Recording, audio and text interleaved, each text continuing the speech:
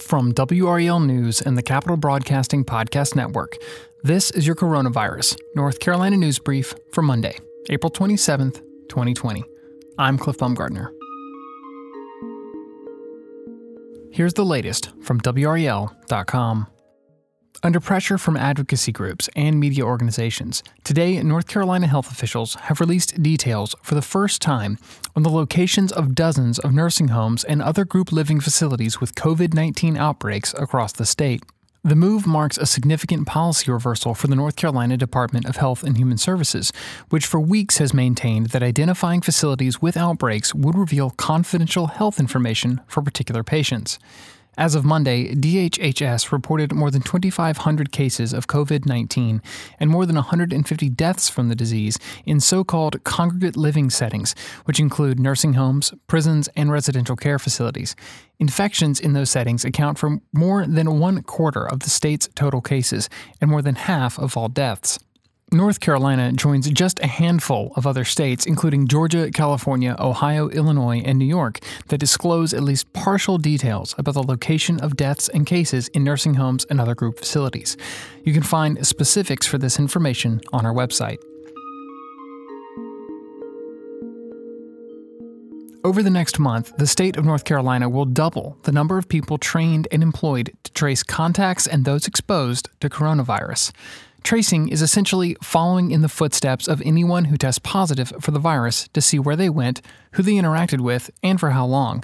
The state will need 500 trained tracers by the end of May, according to officials. They will be hired in collaboration with Community Care of North Carolina. Dr. Mandy Cohen, Secretary of the North Carolina Department of Health and Human Services, encouraged people with a background in community engagement to apply for these jobs immediately, saying, quote, "Special consideration will be given to those who are unemployed, have community engagement experience, and live in the communities that they will serve," end quote. Most current tracing is done through phone interviews, but researchers from Apple, Google, and the Massachusetts Institute of Technology are working on Bluetooth phone apps to detect close proximity to known positive cases. Each method has its pitfalls, though. Phone interviews rely on a person's memory about where they went and who they interacted with. The use of smartphone apps would be voluntary, and some people may resist because of privacy concerns. Today, Carteret County reopened all county-run beaches, including Salter Path, Radio Island, and Harkers Island. Beachgoers are warned to practice social distancing and avoid mass gatherings to prevent spreading coronavirus. Meanwhile, Carolina Beach opened at noon for sport and exercise only. Sunbathing, gatherings, and beach equipment like umbrellas, coolers, and blankets will not be allowed.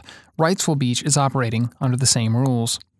The CDC has added 6 new symptoms for COVID-19 to their list of potential symptoms. The original list of symptoms, according to the CDC, included fever, cough, and shortness of breath or difficulty breathing. Now, the CDC has also added the following symptoms: chills, repeated shaking with chills, muscle pain, headache, sore throat, and new loss of taste or smell.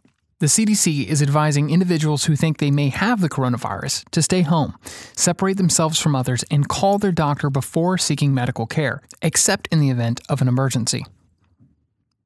Lastly, a bit of good news.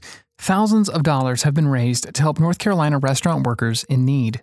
The North Carolina Restaurant Workers Relief Fund has raised $750,000, organizers announced today. The fund has also been able to help more than 1,000 restaurant and hotel workers affected by pandemic-related layoffs. Applications were cut off at 15,000 people, with thousands added to a waiting list. Donations can be made online at ncrestaurantrelief.com. This has been your Coronavirus North Carolina News Brief for Monday, April 27th, 2020. As always, if you like the show, let us know by giving us a rating and review wherever you listen. And while you're there, be sure to subscribe so you don't miss our brand new episodes. Thanks for listening.